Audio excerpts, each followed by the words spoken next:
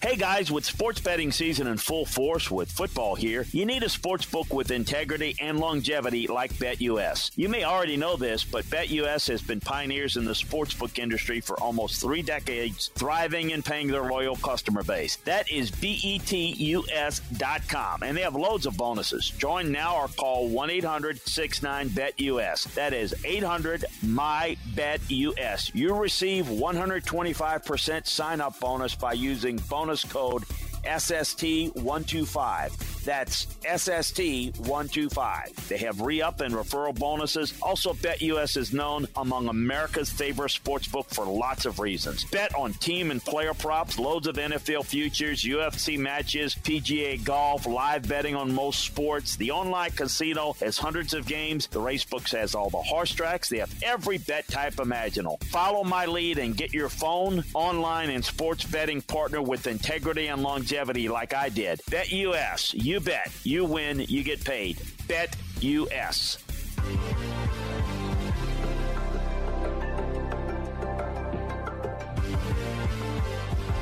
Week 7 of college football is in the books. Hey, everybody. How are you doing? It's Dan Matthews. It's Chris Landry. It's SEC football and beyond. And Chris, boy, oh boy, what are we going to talk about? I don't think very much happened this last weekend. It was pretty uneventful. I mean, we didn't have golf balls thrown.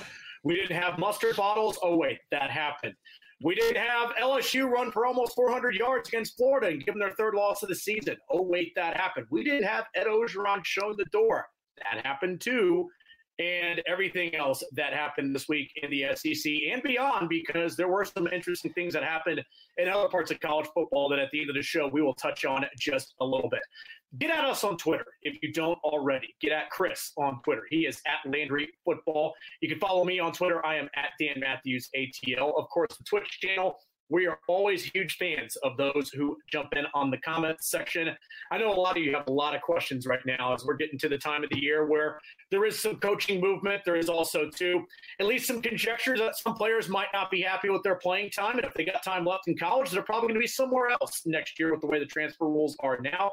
So fire those away. Whatever you got college football related, trust me, that man right there, he can answer them. So please lay them on us either on Twitter or on the Twitch stream, twitch.tv/Chris Landry Football, not to confuse anybody. So just want to make sure we have that. Chris, real quick as we get into the show today, a couple of news and notes that I wanted to start with. And one of them is something that you did on both the SEC football and beyond special that you recorded on Sunday. If you have not had a chance to listen to that, Chris hopped on here on Twitch and also on podcast and talked about what he knew of LSU's decision to have the separation agreement with Ed Orgeron. He touched on that, and in Scout's Eye on College Football, which you recorded earlier, Chris, you expanded into more detail. All we know for certain right now, there's a lot of stories out there, but all we know for certain, Ed Orgeron's going to finish the season, and then he is out at the end of the season per his separation agreement. He will get his money from LSU. Yeah, and let me just answer a question that probably, 20 people, and we want everybody to ask questions that they want, but this is probably a question because it's been asked a lot. Well, and we discussed it today on the Chuck Oliver Show, who people don't know, the fine brains behind that, and the executive producer is Mr. Dan Matthews. Who will be hosting on Tuesday, by the way. Oh, and check that out. Dan does a great job hosting. Why is he continuing is what people are asking. I don't get it. If there's problems off the field, and there are problems on the field, and there were. If he's not going to be the coach at the end of the year, why is he coaching now? Why don't you just, cut ties like everyone seemingly does with this? That's the one thing. Two, wait a minute, if he got problems off the field, why don't they try to fire him with cause, not have to pay the $17 million buyout? And they're valid questions.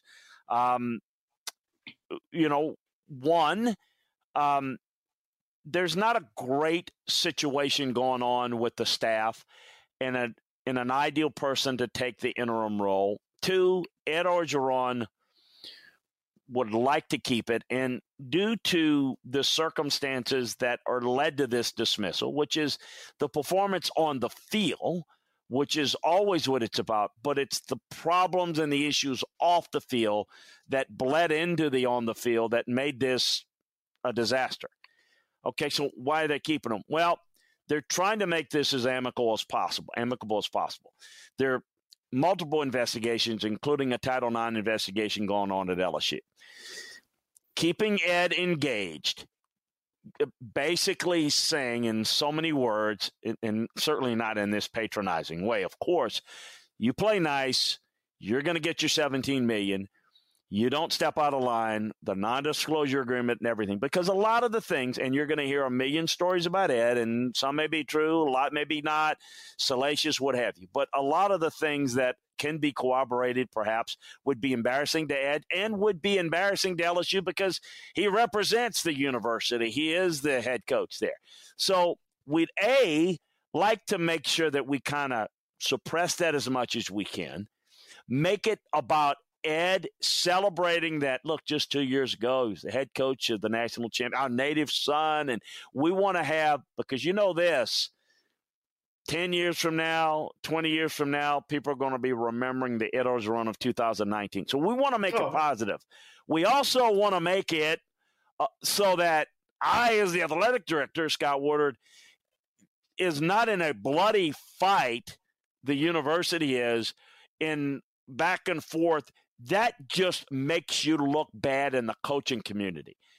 Full disclosure, I get involved in a lot of coaching search type work, and I get a lot. The coaches get nervous about, man, they're going after his money, and they don't know the whole story. They just are turned off by it.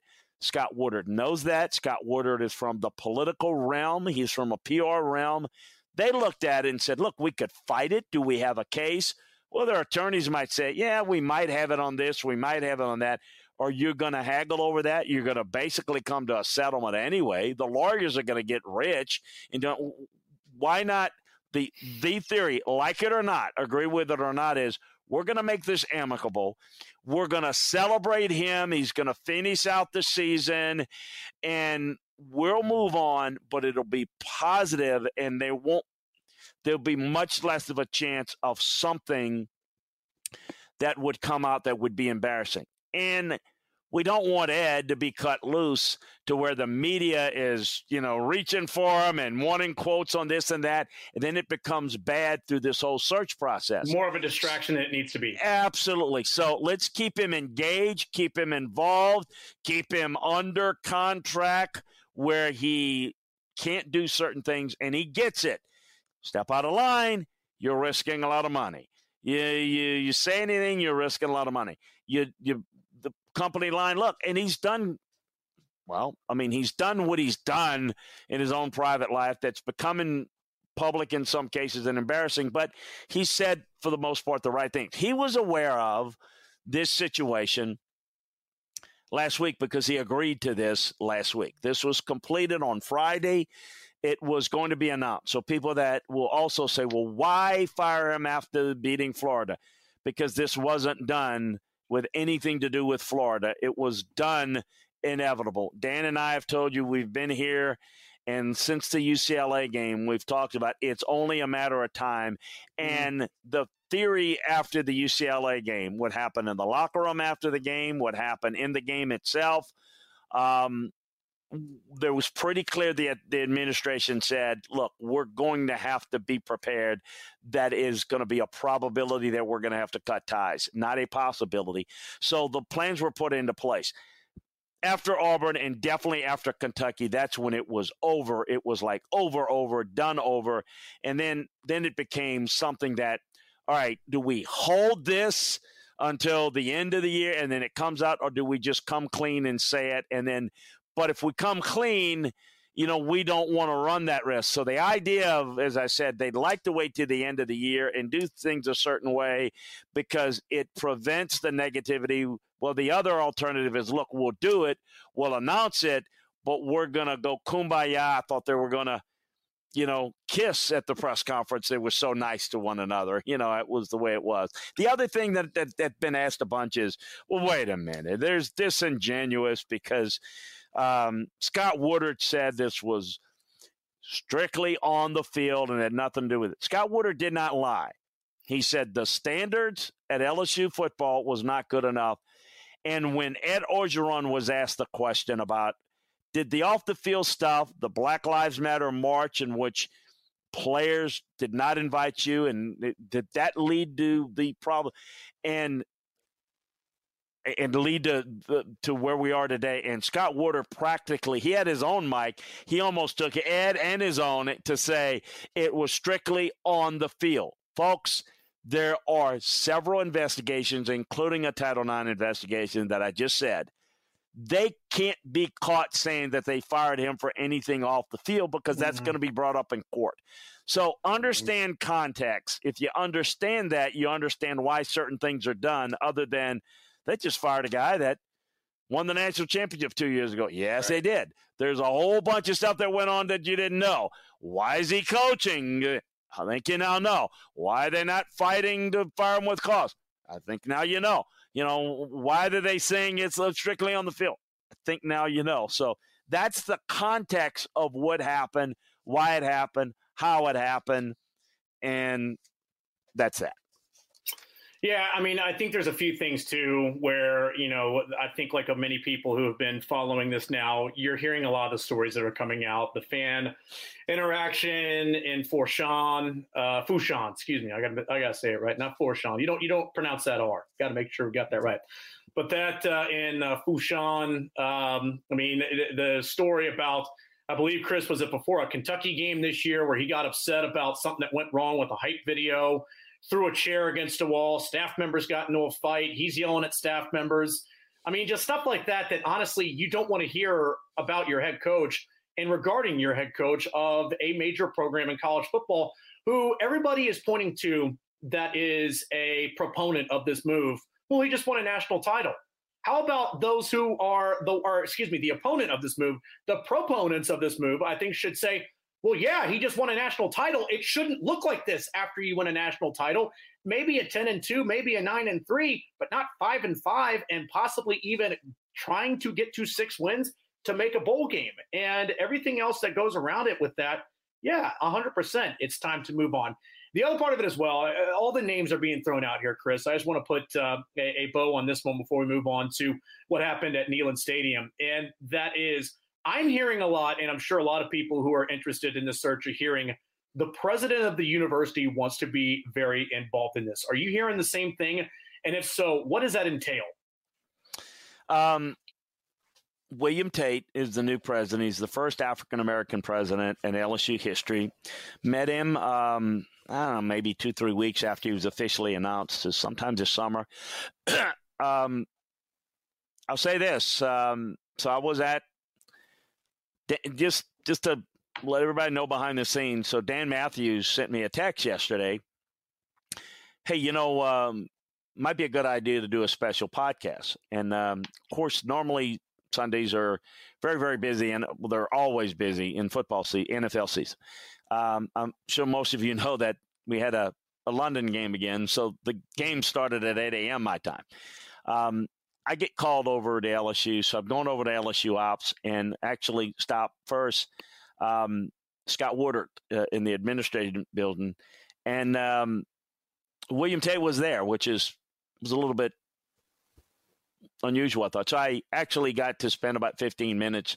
He was there. I do think he wants to be involved. Well, he definitely will be involved. He's the president. I don't know. I can't tell you based on the conversation, Dan, whether he's going to make the call or, I think Landry says, I think, not Landry said definitely. Landry it's your opinion. I think it's just my sense. I don't know. So my sense is that Scott will do the work and make the recommendation. And Scott has a way of engaging people. It's the strength that he has. So he will certainly take William Tate's thoughts and ideas and directives, and there's going to be a lot of things that may be in involvement. It does not mean, I do not think that it means that he's going to override Scott. I think I could be wrong, but I don't see that being the case. Again, I think that it could be something to where if they're really close on a couple of folks, maybe it may make more of a difference. Than I just don't see the president forcing somebody that Scott Woodward doesn't believe in.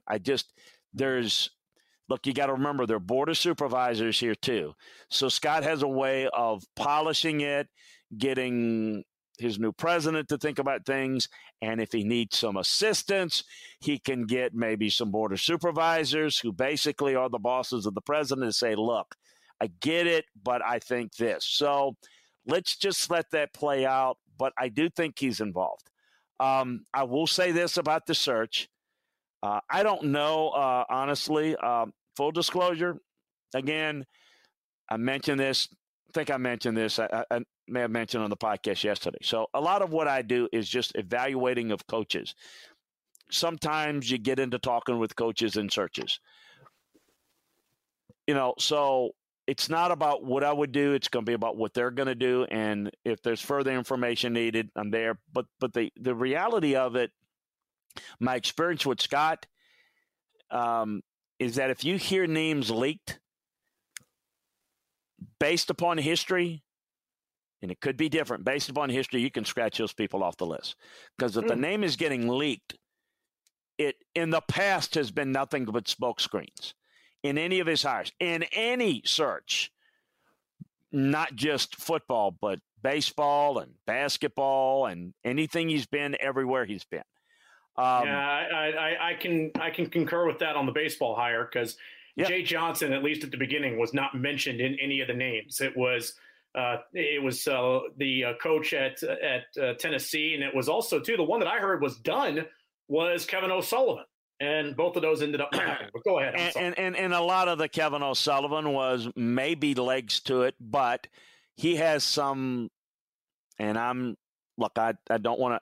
There's a reported and verifiable off the field incident that doesn't play well. I don't think with their situation that this is going to be a clean hire. I don't think it's going to be anybody that has any sort of baggage at all. And that is what I'm told was the reason why Kevin O'Sullivan was out of the mix there. In fact, it was the reason why the guy, and I forget his name, at Oregon State was a guy that Scott knew and liked a lot, the baseball coach. And that was the kibosh was put on that because you remember he was the guy that had the pitcher who he played in the World Series that was accused of sexual assault of a young girl, and he backed this player, and that was enough to kind of blew up. Now, I don't know if they were going to hire those guys, but I can tell you this: Scott blew it up there, and he let the rumors about Mike Bianco being the guy. He let that blow up, and all the media went with it. So a lot of the same people that are saying, I think it's going to be this guy. So I don't know. I don't know what it's going to be. I think there's certainly some names being leaked. But remember this, the leak's not going to come from Woodward. And if it comes from the LSU administration, it's either somebody not associated with the search that is trying to be a big shot to the media, or it's somebody that they're trying to leak. I do wonder if the floating of Mel Tucker's name is not coming from the president's camp to see how that is perceived. Gotcha. I don't know that. That's speculation on Landry's part. I don't know. But usually what happens is Scott is doing it behind the scene, and everybody's going down one path where all the smoke is, and Scott has something else because he likes to do it quietly. Look, he's been dealing with agents, and it's 3 or 4 agents that got all the people. So that's kind of where it is. And look, I'll do the best I can, and I'll be as honest as I can with anybody that wants to ask questions. If I find out who it's going to be, and I'm let in, and I should not be and won't be, but if I was, then I couldn't say it. I would be risking, the work that I do. So I can speculate. I can say what I think might be a fit for Scott or not, or what I think about a candidate. And it may or may not be what they're going to do or not going to do. That in time is going to tell. That's going to be something that, Dan, we'll be dealing with on this show for weeks and weeks because trust me, this is going to take a while to get done. We're a long way left to go in the season. Well, we will be keeping up with what is happening. And just a couple of things to what you just mentioned right there. It reminds me so much of those of you who've been following me know that I've been on Braves postseason coverage. It reminds me so much of the Braves president of baseball operations, general manager Alex Anthopoulos, who straight up told the media when he had them in a off-the-record scrum, said, do not come to me for off-the-record stuff. I'm not going to give it to you. Anything you hear is not coming from us. That anything that I know or that we know is in such a tight, small circle that it is not going to be leaked out. That's number one. And most really good leaders in these positions do it that way because they know the more people you allow in, the more chances it is to be able to get to a reporter or get to a message board or get to wherever that it completely messes up your process. That's number one. The other part of it as well is you mentioned names already being mentioned. Agents, Yes. people, agents. What are agents also trying to do? Hey, Dave Aranda, you're having a really nice year there at Baylor. I'm sure Drayton McClain and everybody here at Baylor would write a really nice check to keep you around here because they lost a really good coach to the NFL. They lost a coach who was a little bit scummy, but still had the program playing in, at the time, BCS and then New Year's Six bowl games. So they've had success there. They want to keep somebody there around that can be able to keep said success around. Mel Tucker at Michigan State. I'm sure whoever his representation is, they're trying to work on a way to get him paid more. Already a preemptive strike at Texas A&M. We saw the same thing with Jimbo Fisher, but that being said, he's still having to answer the answers about the buyout. And then on Monday, when he addressed the media, Chris, he said, no, I'm right where I want to be. This is the place for me. This is where I need to be. And I just, once he signed that deal, I did not truly believe that he was going to leave $90 million on the table in the chance to go and maybe make $10 million more. Who knows? Maybe he would, but still just did not see that. So we'll see. You know what, Dan? One other thing real quick so we can move on. Sure, but you brought up something that's really, really intriguing. And this is something that people do because, you talk about the Braves executive, but this is something that is kind of the new thing to try to, if you feel you might have leaks in the organization, college NFL, a lot of what is done is you can determine who your leak is by sharing, what do you think this? And then all of a sudden, if the word comes out that it is candidate Dan Matthews, well, I know I shared that with so-and-so, so I know where the leak is. I do know that Scott did that with the baseball stuff, and he found out that it came from the Skip Bertman camp. Now, Skip Bertman is not involved with the university, but Skip Bertman Bertman was very much his guy, but he kind of used the leak in-house that went to, and then Skip was trying to sell this and trying to get a lot of the ex-players to put pressure to do that. But mission accomplished there. Just keep that in mind. Every job opening, there are 40 candidates listed, and it's the same people. Well, for goodness sakes, I mean, it's why don't you add another 20 if you've listed every coach in the country? It's got to be one of them. So I think that everyone wants to know, relax, when there's something substantive that makes some sense that I feel comfortable with or whatever, then we'll get into it. We can speculate and answer questions. I can do that. But, people who are thinking that this is done, that's done, look, so somebody leaked to Bruce Feldman that Mel Tucker is a serious candidate. It's either legitimate or not. It's either a leak to try to find something or it's a leak to try to see how that's going to be played in the LSU community and what type of feedback they get. Because let's just call it what it is. It is a unique situation. If you've never been a black head football coach at LSU, and this is something that, is being thrown up. And anyway, we shall. And Mel has a history with LSU. He was an assistant. Nick Saban's hired him 3 times. So, but anyway, so that's that. Yeah, well, I mean, look, you could do a lot worse. I mean, he is off to a great start at Michigan State when it looked like they were going to have their own troubles of their own and have a tough time being able to bounce back from that. And he's seemingly, Chris, up there in East Lansing, been able to stabilize things, got off to a good start at Colorado as well. And you're exactly right. He is coached with and learned from some of the best. I mean, he has NFL ties. Nick Saban, numerous stops with him. Kirby Smart, very highly relied upon. Georgia. They're at Georgia. So you could definitely do a lot worse. There's no doubt about that. So, yes, we will be seeing this played through. Yes, I would probably have to guess, Chris, let's set the over-under the Sunday after the regular season wraps up and LSU has played their final game. Either, I can't remember if it's a Friday this year or a Thursday or even a Saturday against Texas A&M. It doesn't matter. The following day, I would be very shocked and surprised if we're not getting at least the announcement and then a couple of days later, a press conference on campus. I don't know. Yeah, maybe. I mean, certainly that's the time frame. Is it going to be done in that time? I don't know. But, yeah, I think I'll have a better feel for it as we get closer to that. But, yeah, it's possible.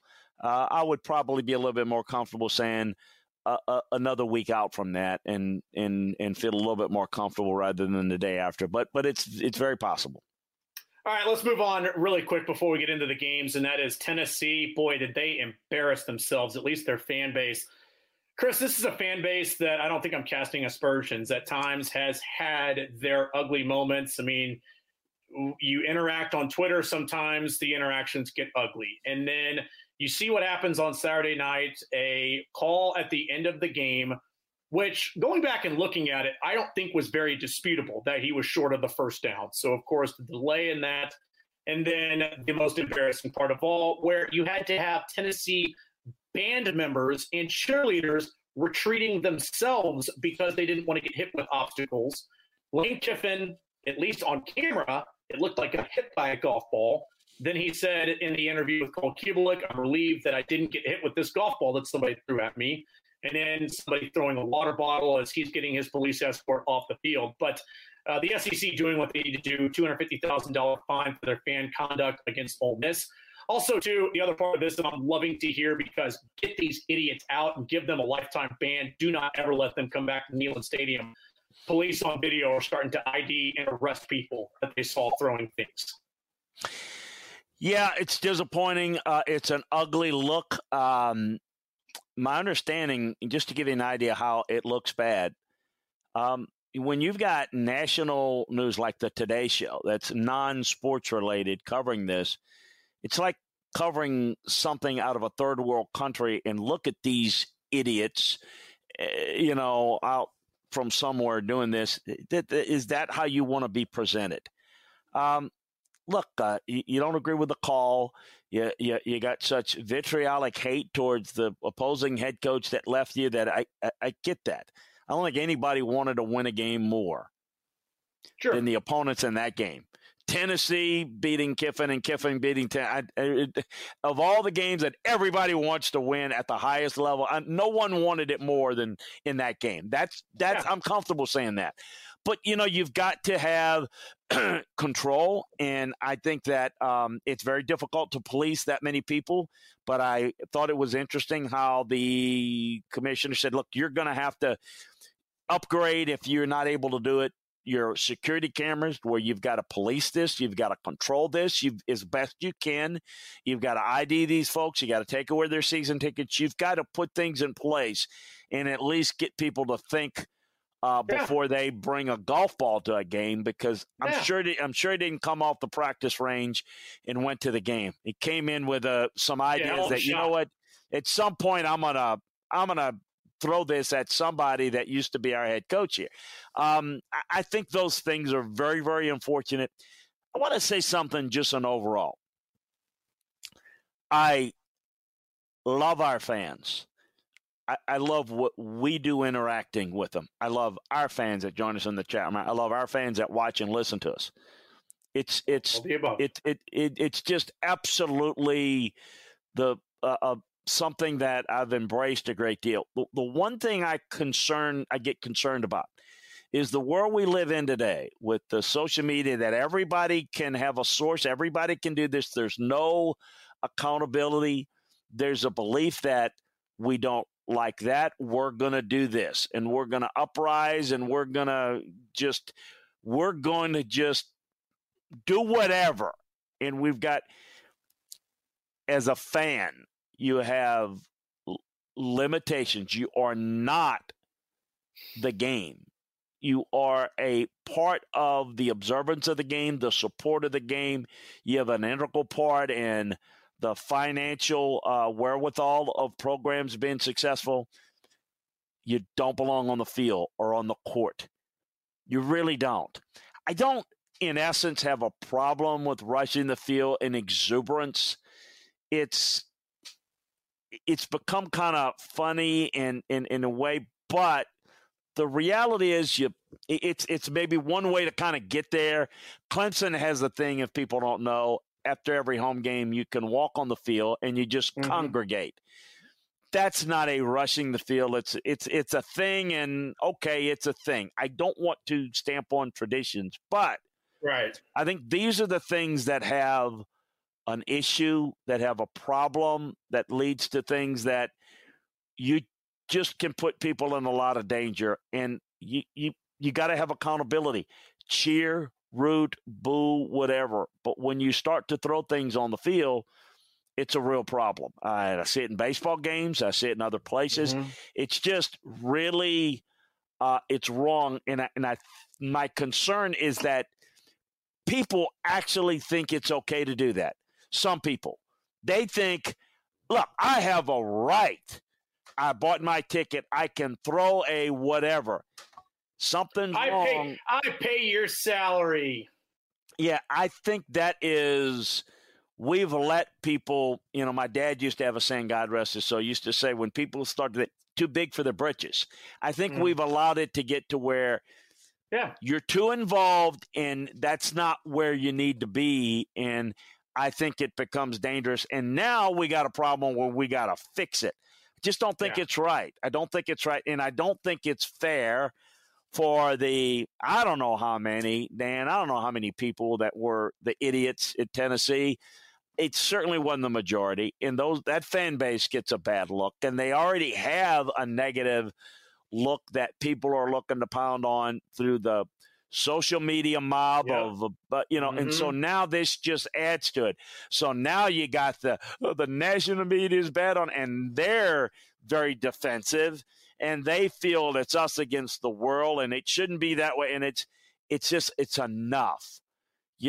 Focus on why people may have that opinion of you and correct yourself. And yet, I think if you did that, you're going to always have the idiots that will come down on you and call you things and make, social profiles of Southern people. And you're going to have that. Just, deal with that. They're dealing with that with the Braves. And, of course, the guy in L.A. is the very well-known idiot sports writer. I will say that. I don't want to get in there. Bill Plaschke is the guy that's that's the guy's name. Okay. Yeah, Bill Plaschke is the guy that's well-known for baiting. He will go into a press. He told Jim Mora one time, he says, well, when he was coach of UCLA, this was Oregon's really good. I bet you there's no way you really want to win that game because you don't want to have to play them again. He didn't ask the question.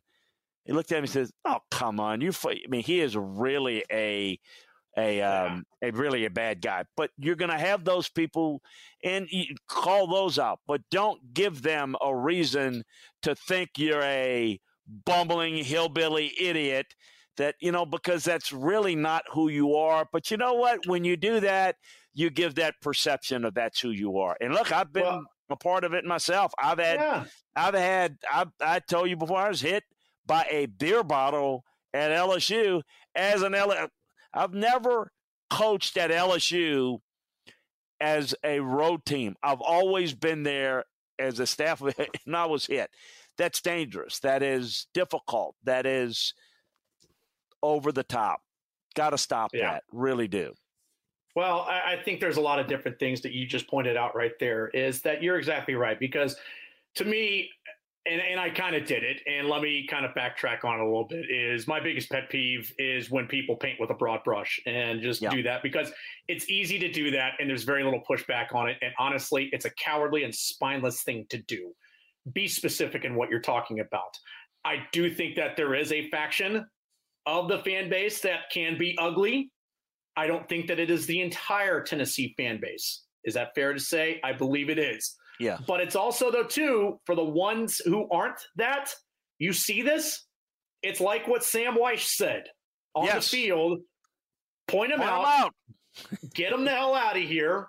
You're not a Tennessee fan. Go to Kentucky if you're going to do that. I mean, stuff like that, because that's what I think needed to be done with this is much more than $250,000. The SEC can do that, and I guess they have to look at their alcohol policy as well. But I think that this needs to be preemptive from Danny White, that in some ways people will say, well, don't treat me like that. I'm an adult. Let me have my freedoms. Let me do all this. Don't throw mustard bottles on the field. Don't throw full water bottles on the field. Don't throw a golf ball or bring a golf ball to a game and throw it on the field. Then we'll treat you like adults, and we'll have beer served until the third quarter. And we'll be able to have you be able to have a good time at this game. But let's be honest here. There are certain people who aided by alcohol. And also, too, let's just be honest here, Chris.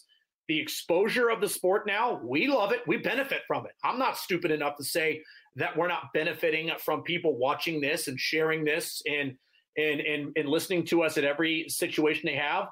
But I think that the double-edged sword that can come with that with social media is the mistake of familiarity, is the mistake of you thinking, hey, I know Hendon Hooker. I can talk to Hendon Hooker any way I want to because he retweeted me one time or he liked my Instagram post. Yeah. You don't know Hendon Hooker. That's right. He doesn't know you. And if you walked up to Hendon Hooker and told him he sucked, he'd probably tell you to get out of his face, and he should.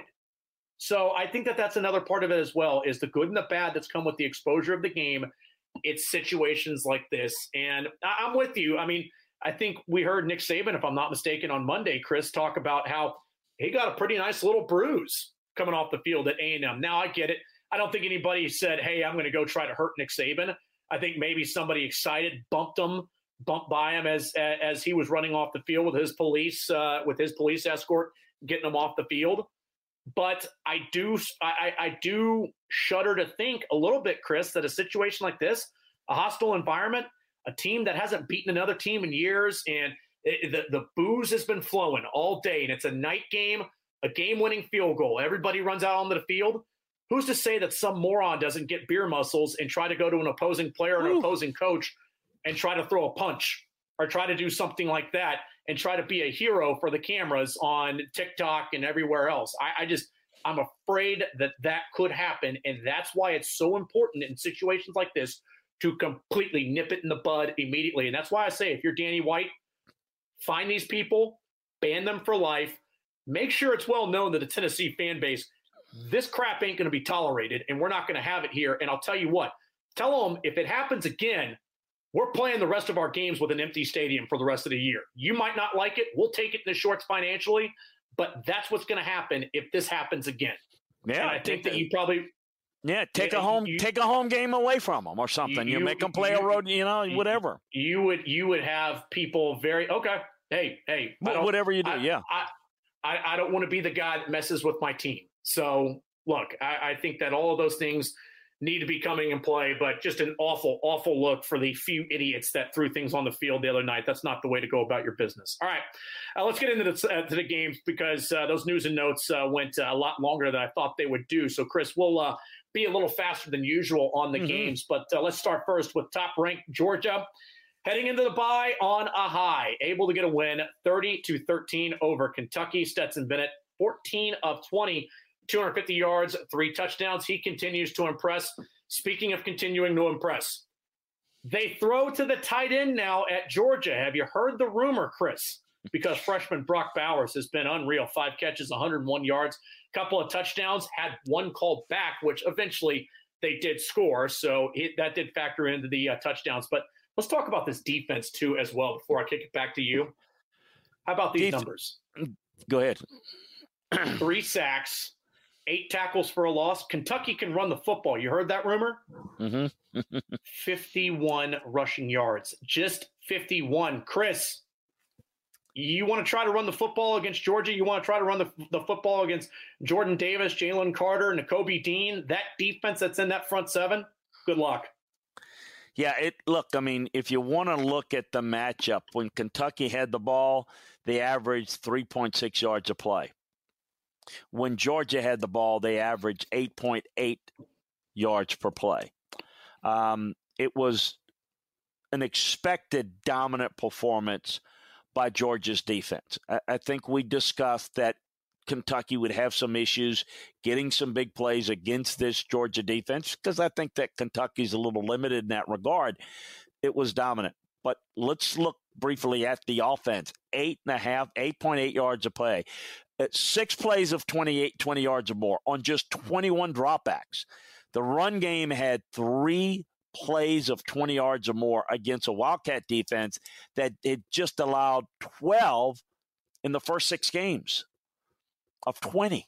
I mean, just, so you're talking about a pretty good defense that this Georgia offense went up against, and they're playing very well. There's no question about it right now. They have cemented themselves as the best team in the country. They look like the best team in the country. On that, I will mention this, though. I will say I've got enough film work in my film grading of the play. I'm not saying where voters should vote them or whatever. That's just from the film room.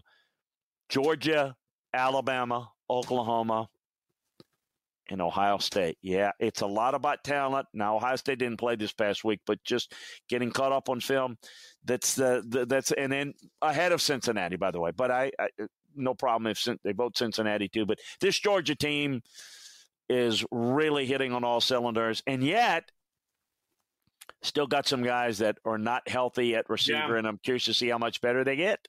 Kentucky still great season gone. This season isn't going to be defined by this game.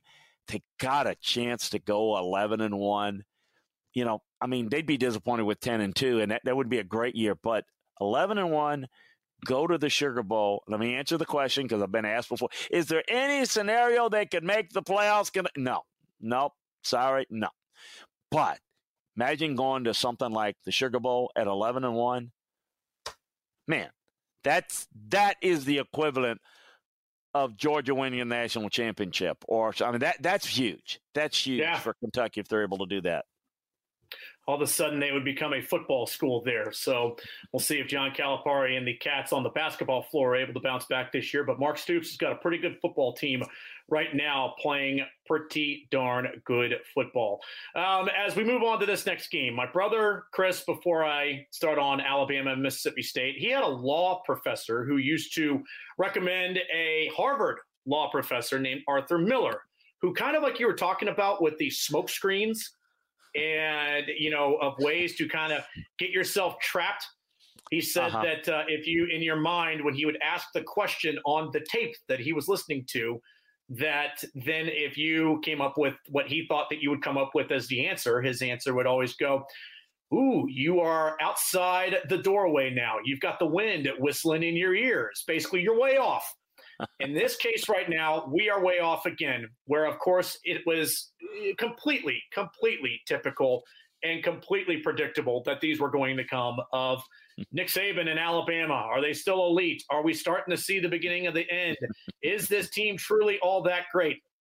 Well, Nick Saban answered to us, yes, they are still really good, because when you go on the road against an SEC opponent and hang 49 points and hold a pretty good one-sided, mind you, Mississippi State offense to 9 points, you're doing pretty good. Bryce Young, 20-28 passing, 348 yards, 4 touchdowns. John Mechie, 7 catches, 117 yards, 1 touchdown. 4 different receivers catching the football. So Bill O'Brien getting that football around on Saturday. How about even splitting some carries? Brian Robinson Jr. is pretty much their starting running back and the guy that gets most of the carries. He gets into the end zone twice, a couple of touchdowns. But Roydell Williams, no more Jace McClellan for the rest of this season, and Roydell Williams stepping in and looking pretty good. How about the defense, too? You intercept Will Rogers 3 times, and you sack him 3 times. I would say that is probably, you want to make a statement after a disappointment the week before. That's the way you make a statement from a disappointment the week before. 4-man pressures were good. You didn't have to worry about the run game. It was going to be a different way to approach it. Compress the throwing lanes. They did a good job with that. The linebackers did a good job with their drops. You keep that offense to 9 points. That's getting it done. Did a really good job there. Offensively, in addition to what you mentioned, what I looked at is the commitment to the run game. And it just is one of those things because I know how he's wired and I know how he works. Here's what I simply saw and I felt happening is, okay, we didn't want to run against A&M in the red zone because we didn't have the confidence in the offensive line. Oh, we're going to run. So what we'll do is we'll run a jumbo package and put an extra tight end offensive lineman in the block. We'll run the football in the bleeping deep red zone, and they did that. So what you see is, it converted 12 of 13 in third downs. Bryce Young did spread the ball around very well, but that they were able to stay committed to the run, particularly in the red zone.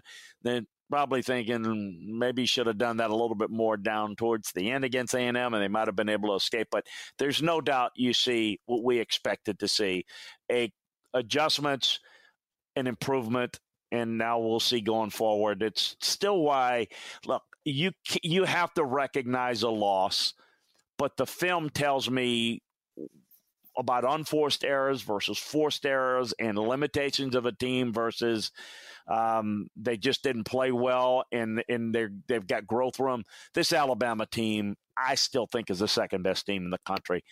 That may or may not be proven true. Are they consistent enough, though, to not have a Florida or A&M game type performance? Because if they do, it doesn't matter what their high mark level is.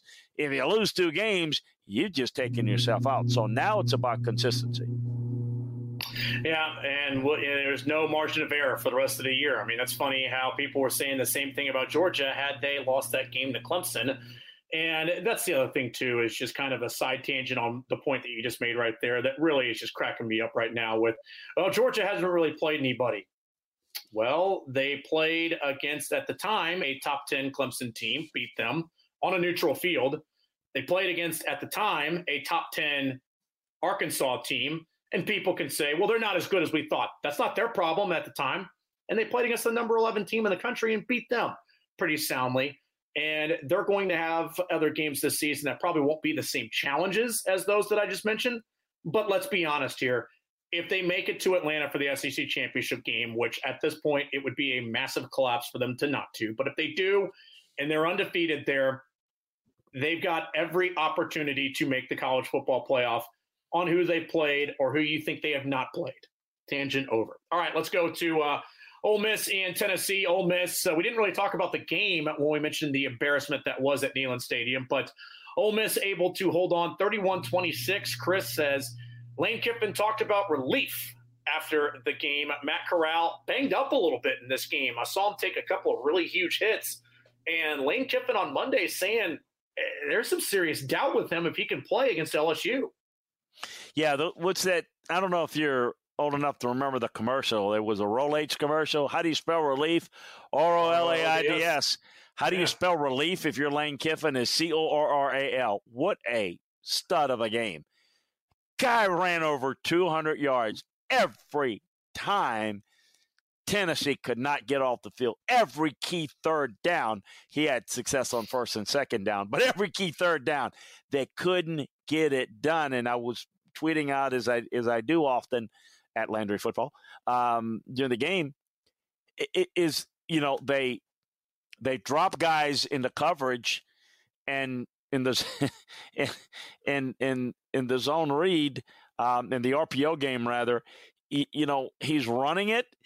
If you drop back in coverage, he runs it, and if you peel off, you could see the fact that the safeties and the linebackers were paralyzed trying to focus on him running the football, and that's when he'd have a big-time throw. It was just Woody did. He virtually carried that team. There's no doubt.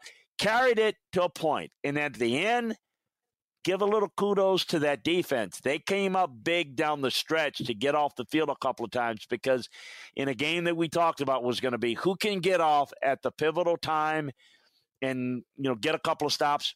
It was Ole Miss that did it when they had to. Tennessee had chances with a couple of stops here or there to come back, score, and maybe even win it, and even at the end, of course, with the long delay.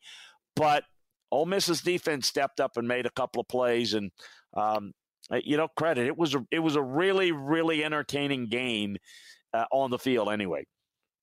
Yeah, although I was going to say, although I will say this. Oh my goodness, and what a calamity of I kept saying I could hear the scuba calls coming out. Scuba's code for take a dive. Oh my God, how many of both teams had that? Tennessee did it. Ole Miss really did it. And when you're getting 102 snaps, Dan, you could see those cramps, but a lot of that has we got to slow this down. We got to slow this down. Yeah, put the anchor down, and let's be able to make sure that everybody gets a quick breather before they get back to the pacing offense that's coming at them. It's not fun to try to defend. There's no doubt about that. Auburn on the road taking down Arkansas 38-23. I don't think anybody saw this coming, Chris, but Bo Nix is the part that I don't think anybody saw coming. 21 of 26, 2 touchdowns and interception. Man, that is an incredible day for him. 10 different receivers with catches as well. That's a Mike Bobo special. I thought Bo Nix played well. I thought the offensive line was really good. Strong performance in pass protection. Not as clean in the run game. They got blown up a little bit in the run game due to how Arkansas played the run and leveraged the run. That was a little bit of an issue. But, man, was the pass protection clean. And you saw what Bo Nix was able to do. He carved them up. Really impressed. I thought the defense played very well for Auburn. It was a very good performance. And is it a sign of what's coming? Don't know. We'll see. Every week's a new week. Arkansas didn't look the same. Auburn deserves the credit. Arkansas you get hammered by Georgia and you lose a close game. It was like the life's been sucked out of them a little bit. Kind of like, all right, well, our goals are different. We're good, but, man, we let one get away. And I just almost sense and Auburn was ready to play, and they just went and took it away from them. So great job by the Auburn Tigers and Brian Harsin and his staff. I thought the receivers did a good job. Very, very impressed. The tight ends, Landon King did have a drop, but for the most part did a really good job. Arkansas was 3 straight losses. We did talk about it. I didn't think it was going to be I thought they were going to have 3 straight losses. I didn't think this would be the third. I thought it would be another. But, I'm very interested to see. They played more 4-man front defensively. Let's see what adjustments they can get done. They've got to make some, but we're not getting the consistency now out of the offense and making plays in the pass game. And I thought Auburn really did a good job. Well, it's consistent with what we've thought all year, Chris. And when you did the season preview, you thought this is probably a 6-6, 7-5 football team. Maybe if they get really good, 8-4. But I think that we're probably trending towards the 6-6, 7-5 with this team. I don't know who they have left on their schedule, but it probably has a couple of more losses in there for this team.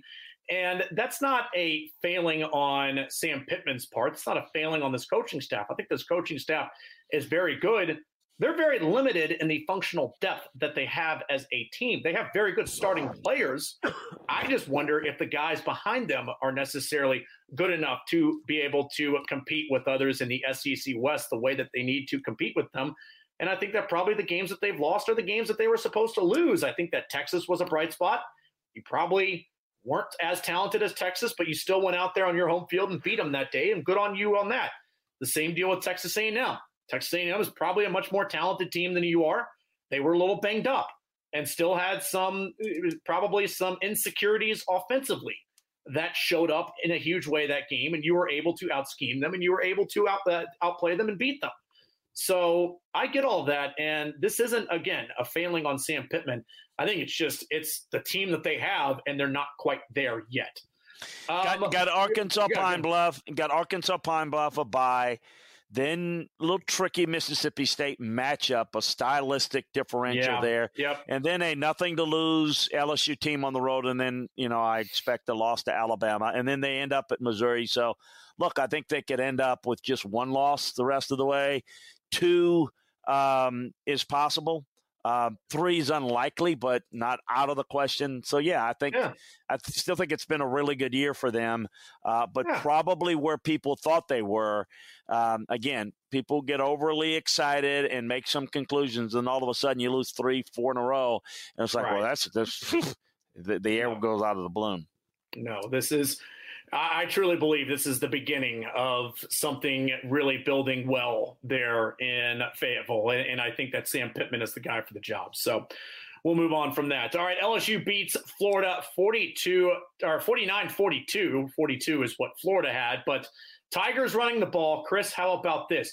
If you're Durante Jones and you are the defensive side of the football a couple of weeks ago against Auburn, and you find out a couple of weeks later that LSU is going to run the ball 45 times and just throw the ball 24 times with that lead in the second half, they're probably saying, hey, we're only sitting on 2 losses right now. But they ran it for 321 yards as a team.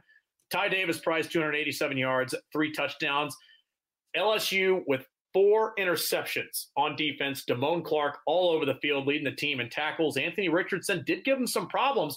So you're saying to yourself, well, if they ran the ball so many times, they ran the ball for so much, how did they make this game so close? I would say pretty easy, Chris. If you go back and watch the game, it's some bonehead plays. And I don't think an even better example of what I just said right there is the attempt, if you want to call it that, to defend that Hail Mary before the first half ended. Yeah, a couple of things from LSU standpoint. Still have the breakdowns like the defense there, but they made some plays on defense. 5 LSU starters were out for the defense, including probably the top 4 players, great players on that team. A lot of young guys played with a lot of energy. I think they played loose because of who's playing and probably what we talked about at the top of the show. I think the mistakes with Florida. And so I thought they deserve a lot of credit. They ran the football. Look, they were committed to running. They ran the trap. They stayed committed, but they had success. Now, because we talked a lot about LSU, I want to talk a little bit about alarming problems at Florida. The turnovers were ridiculous, and it continues to be a problem. So they're underachieving there. My guy, the defense, was the failure to recognize and to make adjustments against the trap. They basically didn't do a whole lot, LSU, to fix their run game. It was Florida not being able to adjust it. So they were on the other end of, I just thought, a really awful job by the Florida defense. And I think this loss, coming off the Kentucky loss, and what I think is going to happen against Georgia, there's going to have to be some come-to-Jesus meetings. Dan Mullen, there's 1 or 2 things are going to happen. First of all, Dan's not going to get fired. No. Dan will, if the right situation comes out, he's going to flirt somewhere else, or at least he's going to put it out there because his ego wants to have his name associated, particularly with, all the criticism. You see, the Jets really like me, that sort of thing, he's going to have to make changes. I think that Scott Strickland's probably going to hit him with, look, you've got to make change. I think Todd Grantham can't survive this. And for Dan, and he's the head coach, and he's got to make that decision, and he's got to do it, and he's got to find the right guy that can fit that. And 2, I think Dan is 100%. He's responsible for everything. He's the head coach, but being the curator of that offense, man, is he being stubborn with that quarterback situation? And I think at this point, he's got to figure out what he has in AR and build with that and work around that. And there will be mistakes, but better figure that out, because I'm going to tell you, he won't get fired this year, And if he decides to make changes and he comes back, which I think that's where the odds are going to be, he better not come back with the same type of roller coaster, because they're getting really frustrated in Gainesville, and we're having a similar type discussion without the off-the-field issues. At least there's none of note. We're going to have some of the same issues we're having right now, what's going on with LSU and getting out-coached.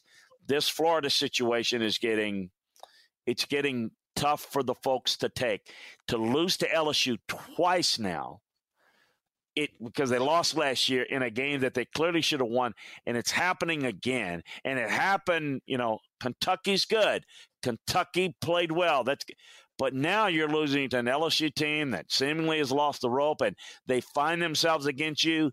But the optics of this is looking really, really bad. And in their eyes, from a Florida standpoint, we explained what's going on at LSU. It had nothing to do with Florida and what they're making a move on. But in their eyes, they're saying, those jokers down the bayou just beat us, and they're getting rid of their coach. And you get this. This is the stat that what is it? The last 10 games Ed Orgeron. This is the Florida stat.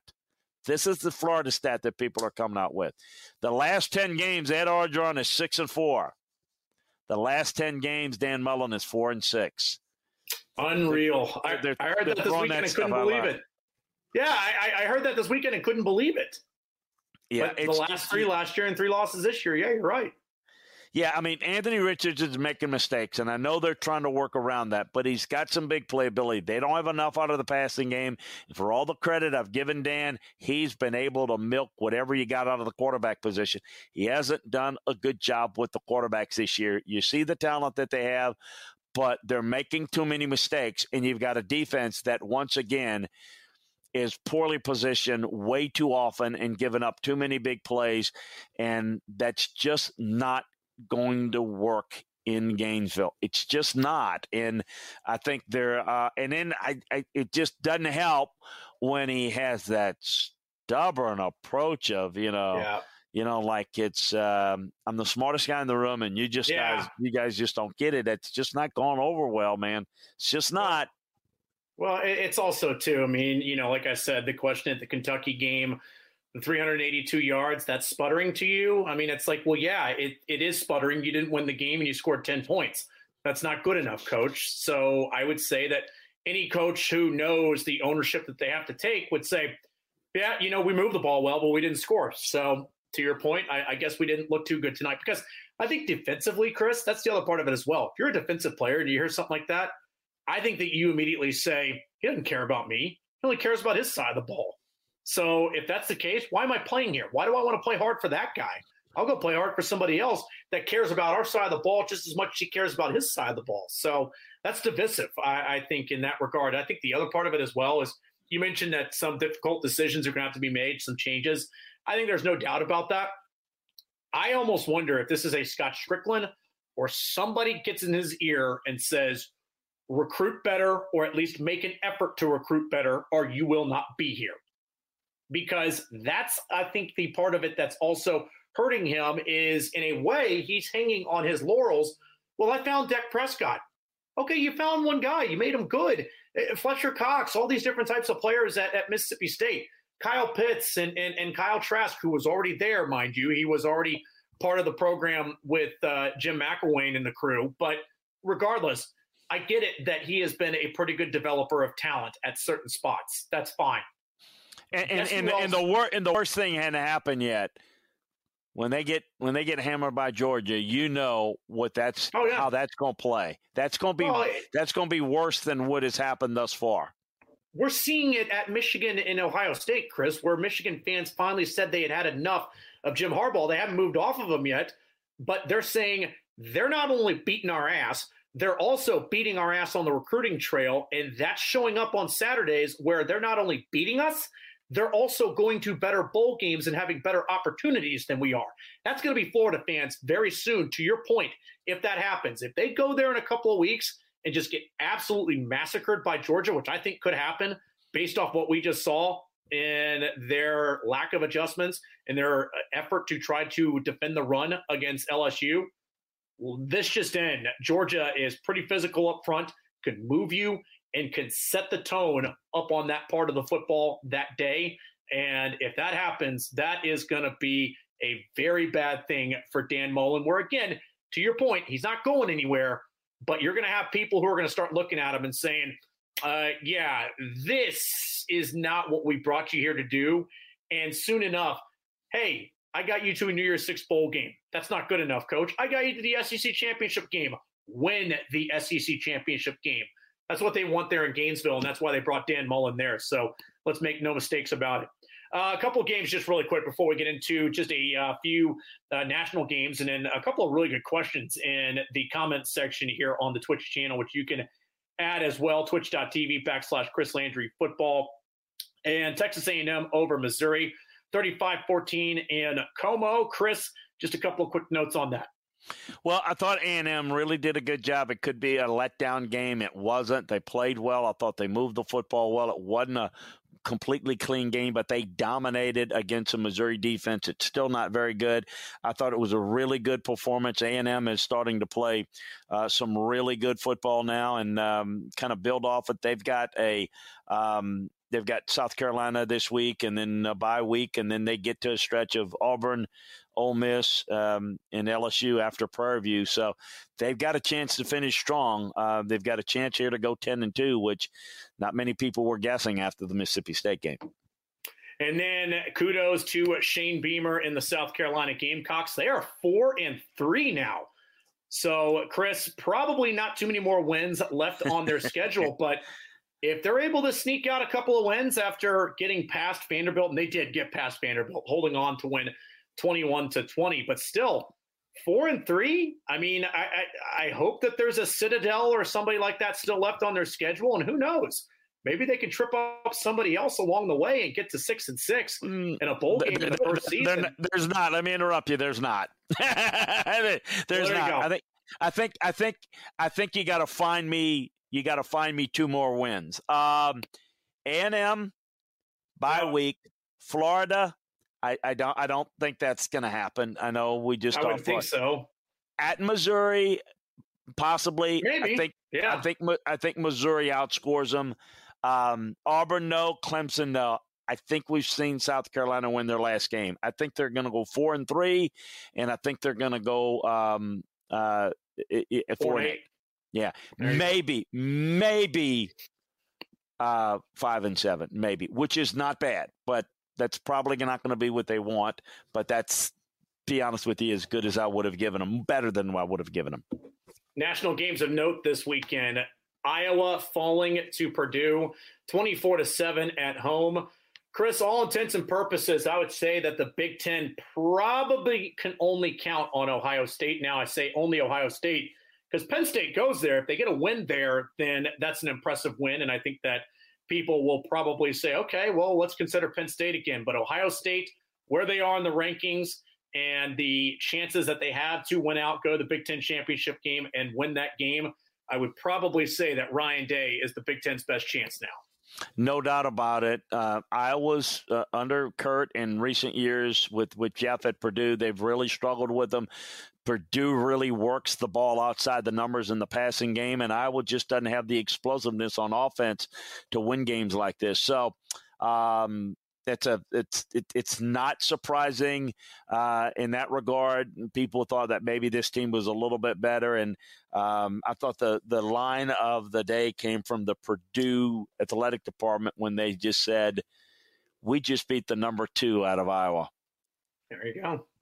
Yeah, it's any way to sell it, and they definitely did, and they truly did. I mean, hopefully not the messy part, the actual number 2 ranking off of that. We'll leave it there. Oklahoma, I think, has found their QB, and that's not going out on too much of a limb because Caleb Williams looked outstanding on Saturday night, and that Oklahoma offense has never looked the way that it has without him on the field this year. Spencer Rattler, I think, has taken him as far as they can go. I suspect Spencer Rattler will probably be somewhere else next year. I don't think he's ready for the NFL just yet, so I think he needs to go to another system and then try to make his way after that. But they beat TCU 52-31. Williams, 18 of 23, 295 yards, 4 touchdowns. Lincoln Riley had to like what he see. Well, implementing him in the run game is such a big part of why they're having such success. And I think when you look at what they're doing with him in the run game, it's creating more spacing in the pass game. And so they're bringing more big playability. So there's no question that the true freshman has been a huge, huge factor. Final one for a couple of questions. Oklahoma State could be problems for OU down the road at Bedlam, Chris. Oklahoma State on the road taking down Texas 32-24. Don't look now, but Mike Gundy's Pokes are 6-0. They're firing the pistols there. Yeah, and they're doing it differently than what they've done before. Jim Knowles continues to do a great job with their defense. They're a different-looking Oklahoma State team than maybe what you've seen in previous years. But for the past 2.5 years, they've been a pretty good defensive team. Nice job there. Texas blew another lead late. That's tough for them. Oklahoma State's not fared well. Mike has not fared well in Bedlam, so I don't know that this is the year, but they are 6-0. I got to tell you, the story, though, is just, okay, Oklahoma's a story. Oklahoma State's unbeaten. Baylor under Dave Aranda is doing a really good job. So it'll be interesting. And quietly, off the rough start, Iowa State's starting to play better. So the Big 12's still very interesting because you've got some good teams. I think Oklahoma's the only team that's playoff caliber nationally, potentially. It's just like I agree with you, Ohio State is. I think Oklahoma's the only one. So keep that in mind. If one or both get knocked down, I mean, Cincinnati's just got a clear path to get in possibly if they just win, even though they may or may not be one of the four best. They got a good chance to get in because of the circumstances around college. And I'm not sure that there is a Pac-12 team. So you have three of and we know that Clemson's knocked out and no one in the ACC. So it's like, find the teams. It still looks in pretty good shape for Georgia and Alabama to get in. And it really is about the Big 12 and the Big 10. Can Ohio State and Oklahoma make a case? Can one or both get in? If both get knocked out, at some point, you got Cincinnati gets in, and then you got to throw in all the teams that we eliminated and say, whoa, we got to find one out of that group because everybody is eliminated themselves, and it can't just be Alabama, Georgia, and Cincinnati gets in. One of those teams has to be resurrected. But as usual, that's figured out through the course of the season. All right, finally, the mailbag, as we've got a couple of good ones to end on. Woodshed King, always bringing some good questions. Question for you, not specific to a candidate, Chris, but 3 or 4 strengths or qualities you would look for in a head coach at LSU. It sounds simple. A really good leader, a really good organizer, somebody that knows how to hire well, somebody knows how to lead, communicate, is demanding, but is really somebody that's on top of things, leading a big-time program, which this has to handle. It also has to handle and understand the culture and the expectation that goes along with that. It is less important about offensive or defensive guys, but being able to put together that staff's really, really important. Scott's always hired offensive coaches, but that's kind of a trend around football anyway, but I wouldn't limit it to that. And that's not the key criteria. It's more the leadership, being able to coach the coaches and direct from that end. Jeffrey Parrott, Chris, do you think the reason the fans did what they did at the Ole Miss-Tennessee game were because there are no repercussions from the SEC for terrible officiating? Oh, I think it's 100% because of the officiating. And, if it's, there's no repercussions, I mean, I don't know if they thought through it that clearly, but maybe just the overall, this keeps happening and we can't do anything bad about it. Most people feel that their team gets the short end of the stick with officiating. The officiating, was a problem. They didn't like the officiating. They didn't like the way it took place. That's no excuse to throw water bottles and, they're just, you can't. That's like, you may not like somebody cutting you off on the road. It doesn't mean you get out and exercise road rage. You can't. That's not an excuse for the behavior. It is very reasonable to say, not happy with the officiating. We're going to boo. We're going to whatever. But the irrational behavior, no, to take it that far, it's not good when anybody does that. That's not an excuse for that type of behavior.